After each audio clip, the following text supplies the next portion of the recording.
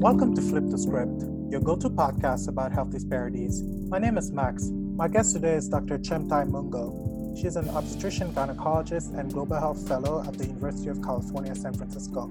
I'll let her tell us a little bit more about herself. Thank you, Max, for having me, and thank you for this wonderful platform. So my name is Dr. Chemtai Mungo.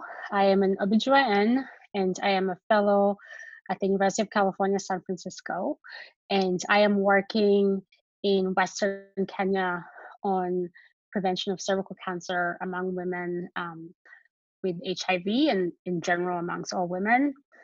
And yeah, that's my passion and my work. And I can tell, do you want to hear the personal or the professional?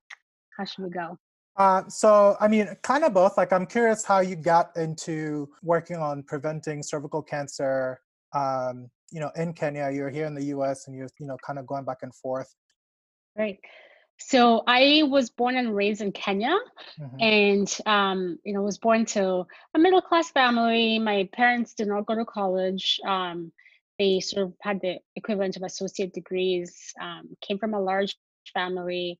My grandfather was polygamous and grew up sort of in a culture that's highly patriarchal and highly unequal as far as gender norms. I knew early on that I wanted to do something to make a difference in my community, and particularly in addressing the disproportional burden that I witnessed women experiencing both socioeconomically, from health because of weak health systems, and just from patriarchy and just power imbalances in that community.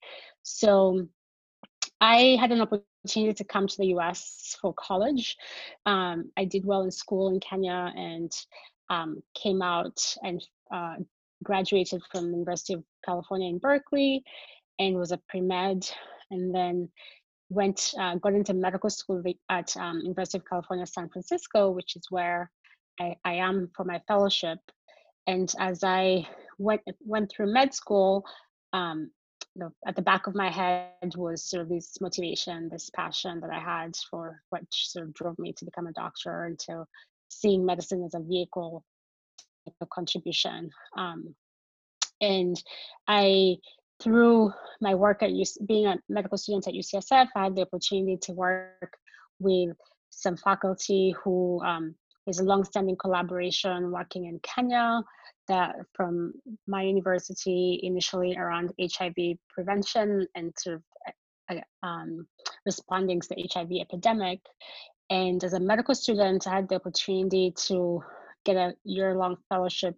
I was a Doris Duke fellow and spent a year back in Kenya, in Kisumu, and working with a group that was looking at preventing cervical cancer among women with HIV.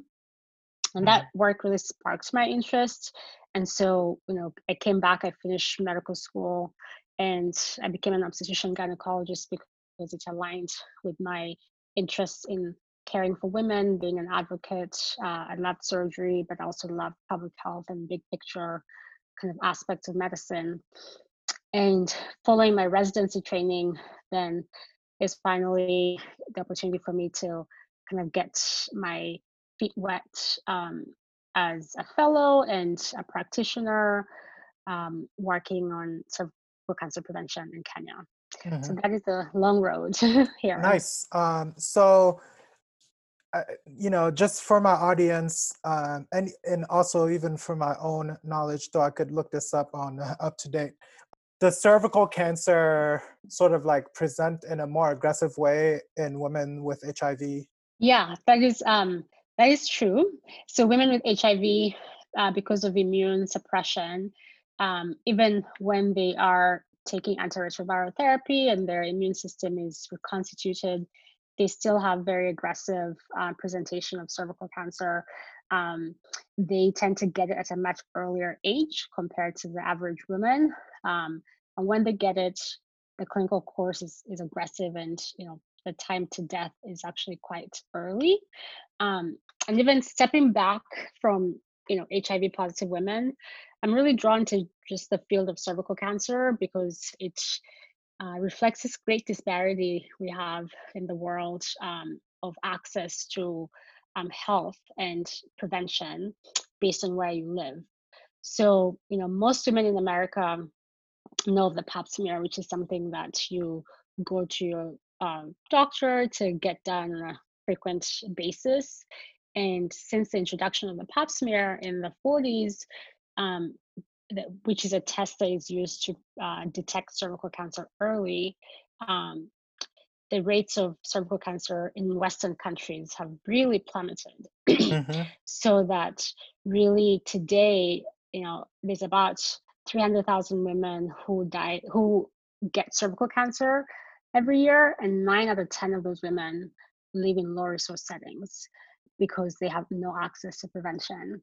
So you basically have this cancer that's preventable because we have the tools, and the tool, if you live in a Western country, you have access to this tool, which is a pap smear, and you can, basically bet that you will never get this cancer. So, this disease was a huge disease of disparity, and sort of spoke to me as, somebody who cared a lot about health disparities and about kind of addressing this vast, differences in access to who, lives and who dies literally based on where Mm-hmm. where they were born or where they're living. Totally. And so, in addition to Pap smears that are basically that basically serve as a like surveillance mechanism, we also now have vaccines, right, that are pretty effective in helping prevent cervical cancer. Yes, so we now have the HPV vaccine. So thanks to science, we know the causative agent of cervical cancer, and that is why this is a cancer that's very amenable to prevention. And like other cancers, like ovarian cancer, for example, we can't screen for it. We don't Hmm. exactly know what causes it. But Right. with cervical cancer, we know that HPV infection causes cervical cancer, and now have the HPV vaccine that's available, that with vaccination at an early age, usually between around starting around 9 years of age, you significantly reduce or even eliminate the um, potential for that woman to get infected with HPV, and then reduce or eliminate their risk for cervical cancer. Unfortunately, because of access and health financing, and a lot of low and middle income countries, including Kenya, have a lot of competing priorities. HPV vaccine is just now getting introduced, and it will take years to really see its benefit, because those who are getting access to it are 10-year-old girls in Kenya Hmm. currently. They just begun, and it's pretty similar to other sub-Saharan African countries where they're just starting the introduction of HPV vaccine. So you have millions of women who, because they never got vaccinated, they were exposed to HPV and are at risk for cervical cancer. Um, so the work that I am doing, and the team that I work with, is how can we increase access to prevention for these Hmm. women, and particularly within um, resource limited settings.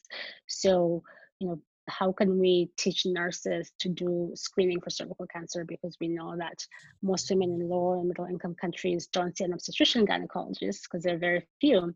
So they see nurses in healthcare centers. So some of the work we're doing is training nurses to screen for precancer. We're training nurses to treat precancer, and we're doing studies to make sure that the treatment is safe and it's efficacious.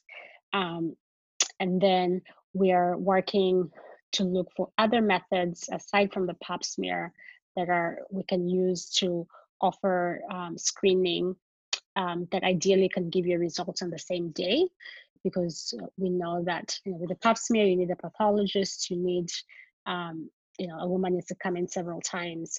So we're working on several fronts to really make sure that the millions of women who did not get the HPV vaccine, who can benefit from screening, can get it. Got it. And so what are some of those tools? Off the top of my head, I can only think about like colposcopy, but this is like coming from a third year slash fourth year med student's perspective. So when you tell me a little bit more about, the different things that you and your team are teaching to nurses on the ground over in Kenya. Yeah, yeah. So there's definitely the field has been a lot of research in this field for years, even before I was born. And so some of the ways, some of the methods that we are using to screen the resource appropriate, there's something called visual inspection with acetic acid, Mm-hmm. which is the first part of a colposcopy. If you remember, basically you place acetic acid, which is dilute vinegar, on the cervix, and you visualize for abnormal changes. And precancerous cells, will take up the acetic acid and turn white. Mm-hmm. So there's been studies that have shown that you can actually, without having the colposcope, which is expensive, which basically gives you magnification, you can teach a nurse just that first step of the visual inspection with acetic acid, and with decent sensitivity and specificity to detect precancerous changes. We're innovating, and one of the two very exciting innovations in the field.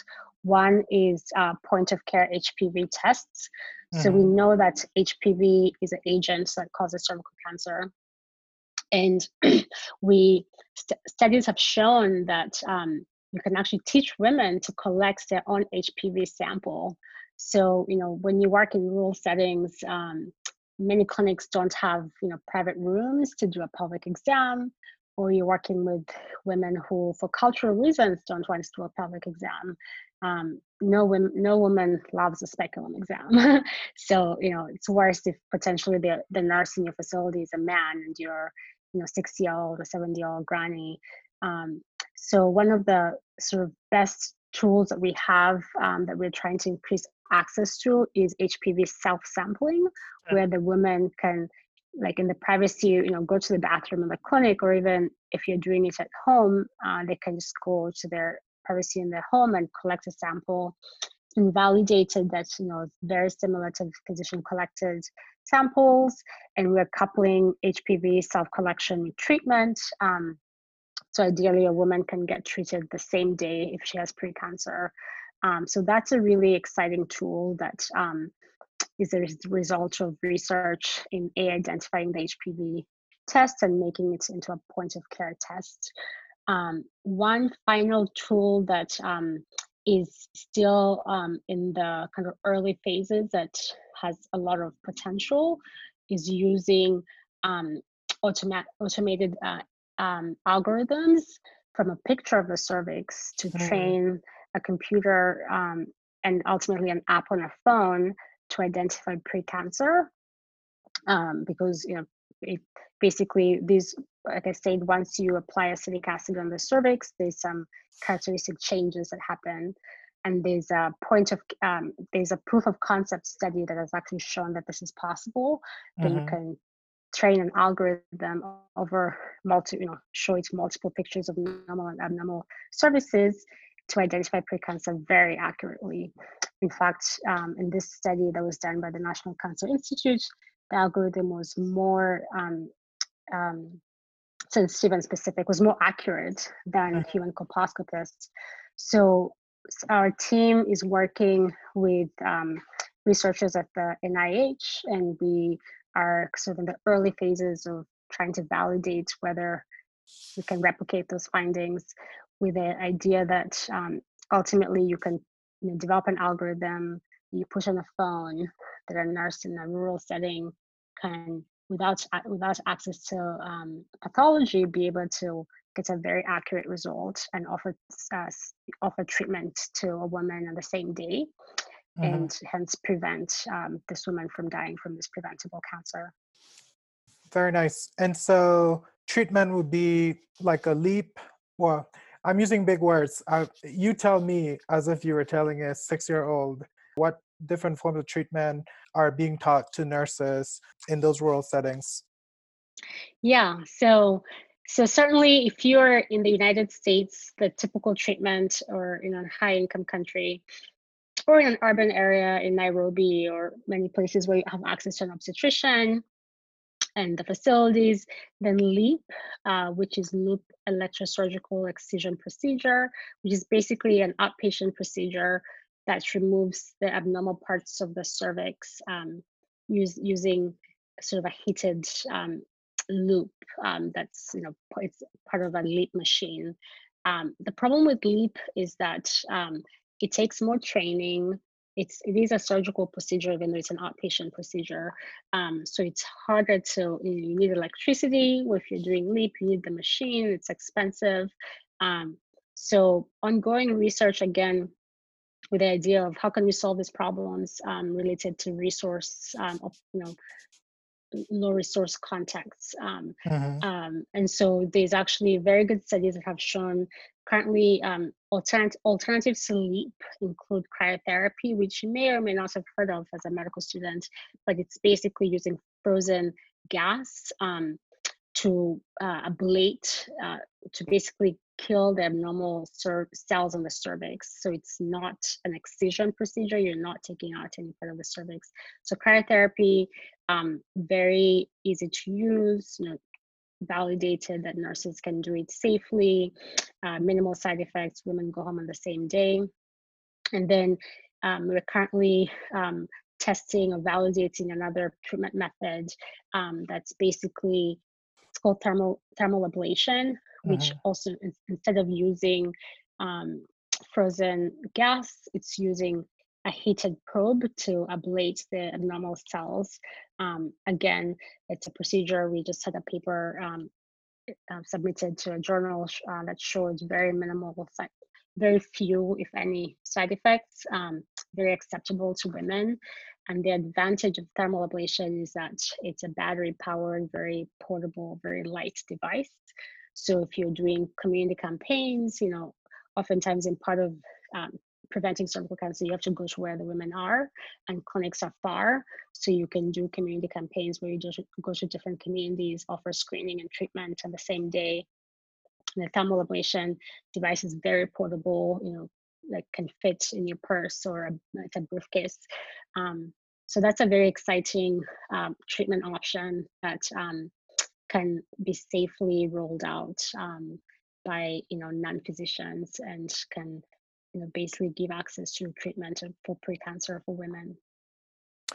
That is fascinating. You know what? Before med school, I worked in this lab, and my main project in the lab was using a catheter that would be a combination of both cryotherapy and stereotactic laser ablation. I literally made these catheters with my bare hands, and it was supposed to be for mitral valve prolapse. But it's really cool to see these different applications of technologies, especially for something that I've worked on before, and I had no clue until just now that we could use both cryotherapy and heat for cervical cancer. And I wonder if you could do both. Yeah, right. So that's what you were doing. So I am fascinated by these technologies. And to be clear, the technology is treating pre-cancer in our case. So with cervical cancer, the once you get HPV, there's a long window of a period where there's precancerous changes that over time become cancer. So that cervical cancer is preventable because you can catch the precancer and treat it with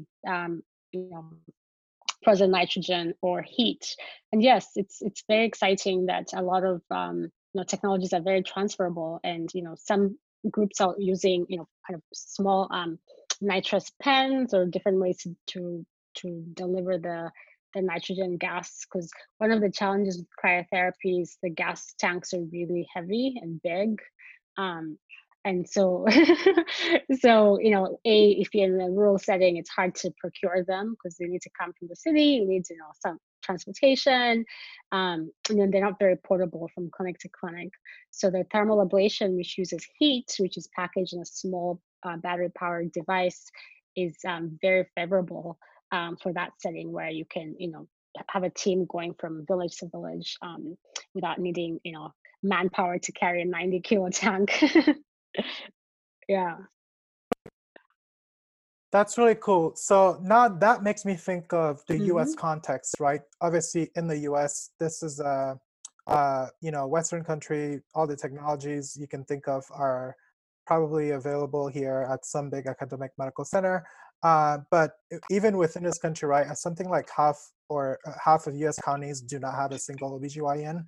Um, and in some settings, especially in rural settings, people Hmm. have to travel really far to see an OBGYN. And so I was thinking of Alabama that has these incredibly high rates Hmm. of cervical cancer. And I wonder whether the similar approach of, training nurses in rural Kenya to screen appropriately and treat Hmm. pre-cancer or pre-cervical Hmm. cancer um, could be applied in these settings here in the U.S. while we sort of like in parallel try to address the very obvious shortage of obstetrician gynecologists. Yeah, absolutely. And this speaks to sort of the duality of global health. So when people think about global health, they think about kind of just north to south, where people from the north Hmm. are going to solve problems in the south, which is false.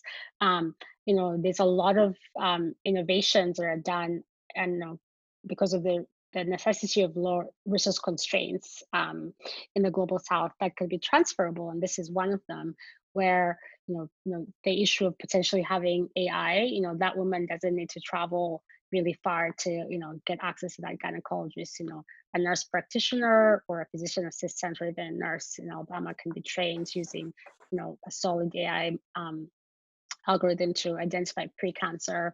Um, the non-excision treatment methods, so cryotherapy or thermal ablation, they're much easier to do. You don't, there's no bleeding, so you can train anybody to do it. And also for women, especially women who are younger, a leap or when you excise the cervix, you increase the risk of having preterm birth. So there's many. Hmm. This is an example of global health work that can be transferred to the global north, and to address solutions in rural communities. I totally agree, and some of I do clinical work at Highland Hospital, which is a county hospital in Oakland, where health disparities are quite significant. And my hope is to be able to transfer some of this work to Highland and to do validation studies here as well. And just is a reminder for all of us to think globally and to realize that contributions in science can happen all over the world, Right, bidirectionally or bidirectionally, multidirectionally. multidirectionally. Exactly, exactly. Yeah, that's really neat. It's that parallel with like access to addiction treatment in rural areas here in the U.S., where like nurse practitioners and PAs are picking up the mantle and providing access to buprenorphine. So it would be really, like really neat. And so you mentioned something that I hadn't thought of before. In how those like I guess non-invasive therapies for precancer could actually help supplant perhaps issues related to preterm Hmm. birth. So like in the US, for example, um, Black mothers are at significantly increased risk of experiencing preterm Hmm. birth. At the same time, right, Black women also have like higher rates of cervical cancer that can be caught, Hmm. often time caught, later because of all the existing health disparities that we've already discussed and also previously discussed on this podcast. And so what I see here in this technology that you are working on is sort of like a two-punch Mhm, tool mhm. that can help address like 2 two very significant. sets of Mhm, like types of disparities, right? So I wonder, like if you were to control for the number or for the rates at which I guess younger Black women get pre-cervical cancer and then need leaps and then end up having premature. or potentially going into preterm Mhm. labor or like I'm just thinking like what could be the effect of that, right, on the rates of prematurity in this country and that disparity between Black and white Yeah, mothers. you bring up really good points, and certainly this is something that I know George Sawaya, who's an obstetrician and researcher at UCSF, has done a lot of work on dysplasia, which is cervical precancer, and really thinking about what is the contribution of excision to prematurity. And when you Mm-hmm. have, the health disparities or access issues that lead women of color in these countries to, get cervical cancer, precancer early, and they're exposed to, LEEP, which is a more invasive treatment, and then, Mm-hmm. again, because of this double burden, when they become pregnant, issues around access, implicit bias, transportation, getting to, the facilities, they have increased risk of preterm birth, which is very expensive, has morbidity for the mother and baby. So this is something that could certainly address both sort of epidemics that are affecting Black women in the U.S. And actually, you just gave me a good idea for my next grant application. Look forward to seeing my name in the acknowledgement. You will be Citing this I know episode. you and Super Scrooge will be acknowledged appropriately. Absolutely. And it just challenges us to think bidirectionally and to, to kind of draw. And this is I love this about working in global health and, being a practitioner who spends a lot of time in sub-Saharan Africa and a lot of time in the Bay Area. Like how can, my two worlds connect? And this is an excellent way. Awesome. Well, I'm glad this is not only a good conversation for the listeners, but also productive for you academically. Right. I love it. I love it. I had a thought also related to um, HPV, but not necessarily cervical cancer. I think I Mhm. kind of hinted at that earlier. So HPV is now the leading cause of oropharyngeal cancer. It has surpassed tobacco um, in those statistics, and so basically, it- you know, I guess men can very much get HPV, but we don't have any way of, I guess, screening men for HPV the way we do women. At least, certainly as of now, certainly not for, I guess, oropharynx, like cellular changes. And so it seems like basically vaccines are the best tool for prevention of oral pharyngeal cancer, um, especially in men, right? Because obviously women get vaccinated for both reasons, or cervical cancer and oropharyngeal cancer, but then for boys, it's primarily for oropharyngeal cancer, although obviously, I guess you could get penile cancer from HPV. Uh, Hmm.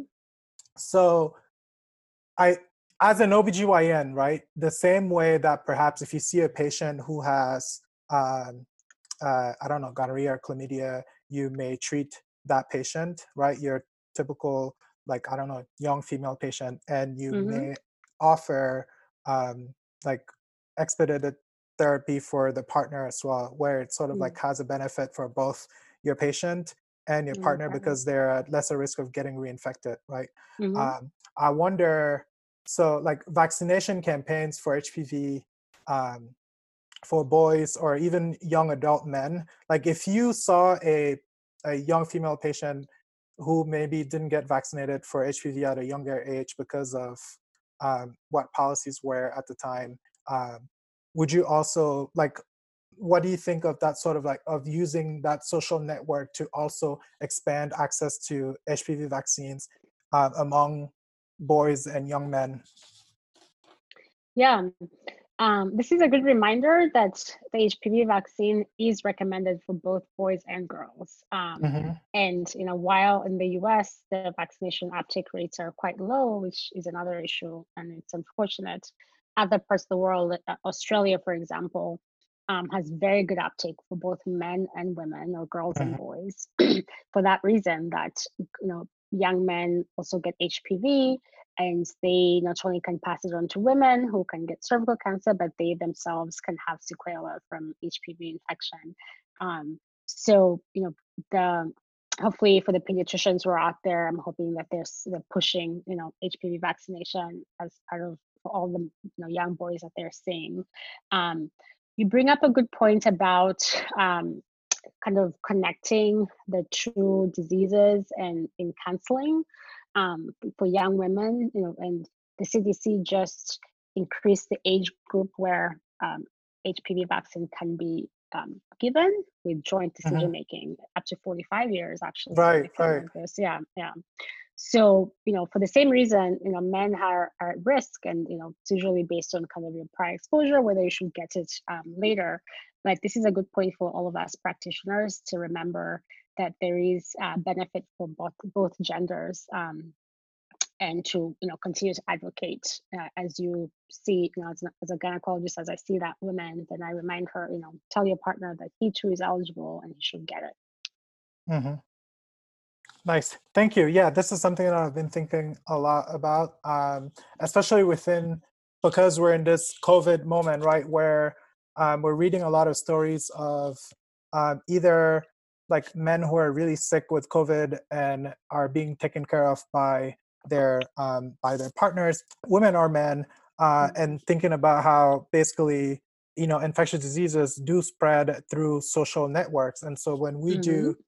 when we do contact tracing, in a public health lens, I've been thinking we could also use the same sort of like social network or contact to promote, um, I guess, either healthy behavior or preventative measures.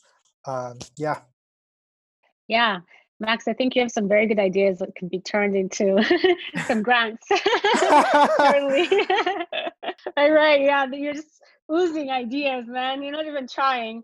Absolutely. And that's kind of when as a scientist thinking kind how to kind of adapt or use everyday sort of elements like social networks to promote health behavior change. Absolutely. And I don't know if anybody is working on this particular issue. I will look it up, but this is something that sometimes we forget what's in front of us as far as like ways to really Mhm. promote behavior change and getting the message out. People listen to each other, they often don't listen to their doctors. So taking advantage of that is something. It's a good reminder for scientists out there. Well, awesome. Thank you so much. I learned a great deal during this conversation. I am fascinated by how you and your colleagues are able to translate technology, especially to improve the lives of people in lower resource setting. That is one of my passions. Yeah, there's a lot of opportunities, and yeah, keep your eyes out. And I have not been to Cameroon yet, which is where you're from, but I'm hoping one day to get there, and I'm hoping that women in Cameroon too can get access to these technologies, and get. It's very frustrating when you have a life that is lost from a preventable disease. Tell me about it, COVID. Right, exactly. So all of us have a lot of work to do, and I'm very passionate about this, and it's something that I'm, it's worth my time and effort as sort of my life's work. Thank you. It's been a pleasure having you on the podcast. Thank you so much, Max, and thank you for doing this for this platform. Absolutely. Thanks everyone for listening, and stay tuned for the next episode of Flip the Script.